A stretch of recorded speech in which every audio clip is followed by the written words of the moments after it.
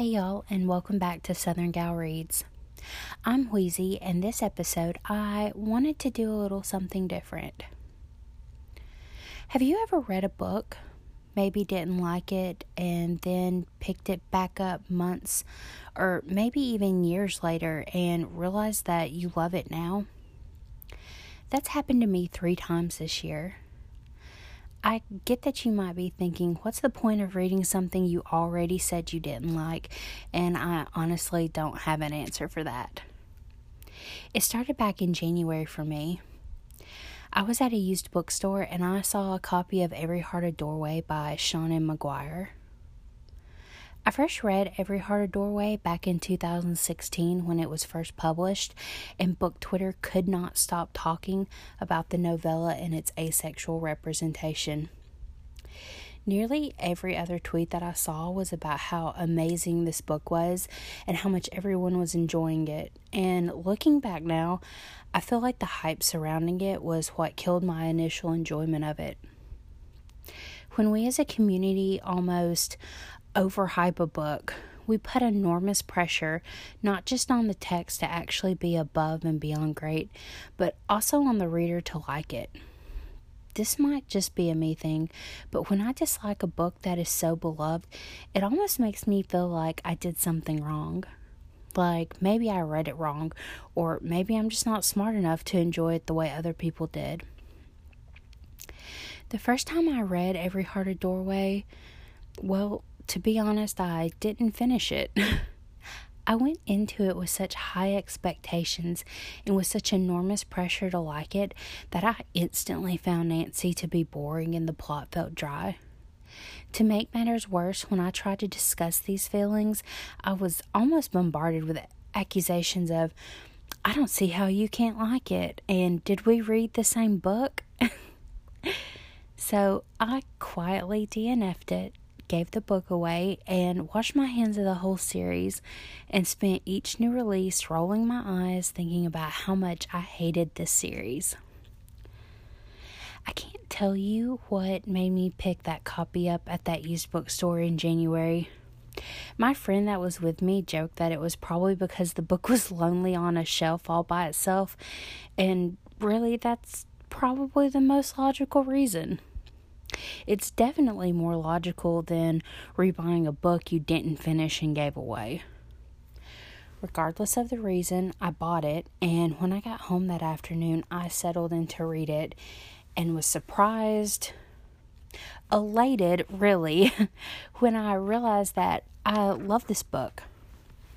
Before I was even halfway through, I'd already ordered the next 2 in the series, and when I finished, I ordered the last 2. Let me read you the synopsis. Eleanor West's home for wayward children. No solicitations, no visitors, no quests. Children have always disappeared under the right conditions, slipping through the shadows under a bed or at the back of a wardrobe, tumbling down rabbit holes and into old wells, and emerging somewhere else. But magical lands have little need for used-up miracle children. Nancy tumbled once, but now she's back. The things she's experienced, they change a person.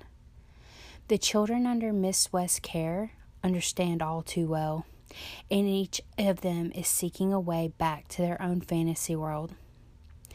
But Nancy's arrival marks a change at the home. There's a darkness just around each corner, and when tragedy strikes, it's up to Nancy and her newfound schoolmates to get to the heart of the matter, no matter the cost. I know you probably hear the synopsis and think, Wheezy, how could you not love that? It's literally everything you love about books. And you would be correct. I should have loved this book the first time I read it, and I really do think I would have if it hadn't been so hyped and there hadn't been so much pressure to like it. But when I read it again, I fell in love with the series, the characters, and Seanan McGuire's writing. Her talent really shines when she can take a group of kids and have some of them resigned to the fact that they aren't going back to their fairy tale world, and some of them so desperate to go back that they would murder for the opportunity. And she makes us feel sympathy for all of them. Some of the characters are just downright mean, but I found myself understanding them just as easily as I understood the characters we're supposed to like. Imagine being snatched away from your childhood and forced into a world where none of the rules you know apply, being forced to abide by bloodshed and mayhem, and then dropped back into your own world and told to adjust immediately.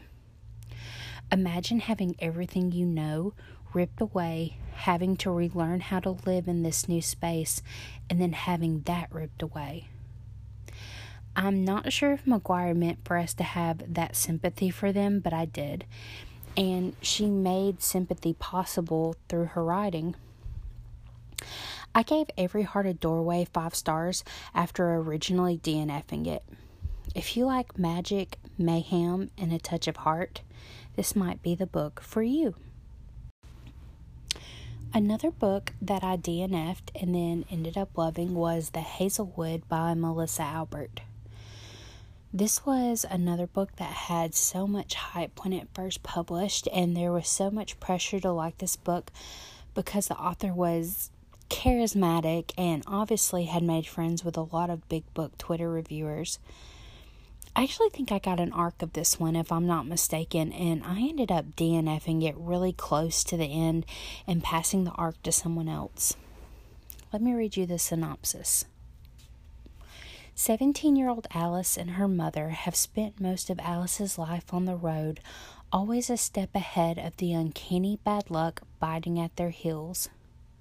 But when Alice's grandmother, the reclusive author of a cult classic book of pitch-dark fairy tales, dies alone on her estate, the Hazelwood, Alice learns how bad her luck can really get. Her mother is stolen away by a figure who claims to come from the hinterland, the cruel supernatural world where her grandmother's stories are set. Alice's only lead is the message her mother left behind: stay away from the Hazelwood. Alice has long steered clear of her grandmother's cultish fans, but now she has no choice but to ally with classmate Ellery Finch, a hinterland superfan who may have his own reasons for wanting to help her. To retrieve her mother, Alice must venture first to the Hazelwood, then into the world where her grandmother's tales began, and where she might find out how her own story went so wrong. I was gifted my second copy of this book by a pen pal, and I didn't want to be rude and tell her that I had previously not enjoyed this one. And I also thought, well, I like Every Hearted Doorway now. Maybe this one will be the same. And surprisingly enough, it was the same. My first go around with The Hazelwood, I struggled through reading it until I finally gave up. The second time, I couldn't put it down. The funny thing is that after the book came out, I saw reviewer after reviewer DNF or low rate this book. I felt, for lack of a better term, vindicated that I wasn't the only one not impressed by this book. It has a moderately low rating on Goodreads and not too many positive reviews. After reading it a second time without the added pressure of needing to like it, I have to say that I understand the bad reviews while giving it a good review myself. Alice is not an engaging main character. She's lived too much in her mother's shadow, running without putting down roots, and that's the way she's written. So I totally understand people being bored with her, but I find her fascinating from the perspective that she's a thing that doesn't belong. I wish we had gotten to know more about the fairy tales about Alice's mother and grandmother, and I'm hoping that the sequel to the book, which is already published, will fill that gap for me. I gave The Hazelwood 4 stars after originally DNFing it. If you like fairy tales, road trips, and magical forests, this might be the book for you. The last book I want to talk about is The Cruel Prince by Holly Black. I first read this book in 2018 and initially rated it 2 stars. Let me read you the synopsis. Jude was 7 when her parents were murdered, and she and her 2 sisters were stolen away to live in the treacherous high court of Fairy. 10 years later, Jude wants nothing more than to belong there, despite her mortality. But many of the Fae despise humans, especially Prince Cardan, the youngest and wickedest son of the High King. To win a place at the court, she must defy him and face the consequences. As Jude becomes more deeply embroiled in palace intrigues and deceptions, she discovers her own capacity for trickery and bloodshed. But as betrayal threatens to drown the courts of Fairy in violence, Jude will need to risk her life in a dangerous alliance to save her sisters and Fairy itself. I have not had much luck with Holly Black's books, and I know that is a very unpopular opinion because she's a much beloved author. I've read Doll Bones, The Darkest Part of the Forest, and The Iron Trial, and I did not rate a single one of those books above 2.5 stars. I think Holly is an obviously talented writer. She wouldn't have the career she does if she wasn't. But there is just something about her writing style that doesn't work for me.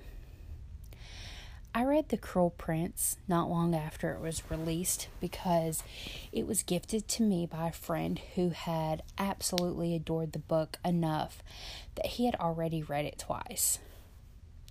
I wanted to love this book. I wanted something Holly wrote to work for me, but it didn't. About halfway through the book, I was done with slogging through, and it took me almost 3 months to actually finish it. It was another book I just quietly set aside and didn't rate on Goodreads. I ended up receiving The Cruel Prince again as a gift this year. Instead of giving it away, I thought, maybe I'll read it and see if it works for me now. And then I devoured the rest of the series. There are still things about the Folk of the Air series that doesn't work for me. I think parts of the plot drag on forever.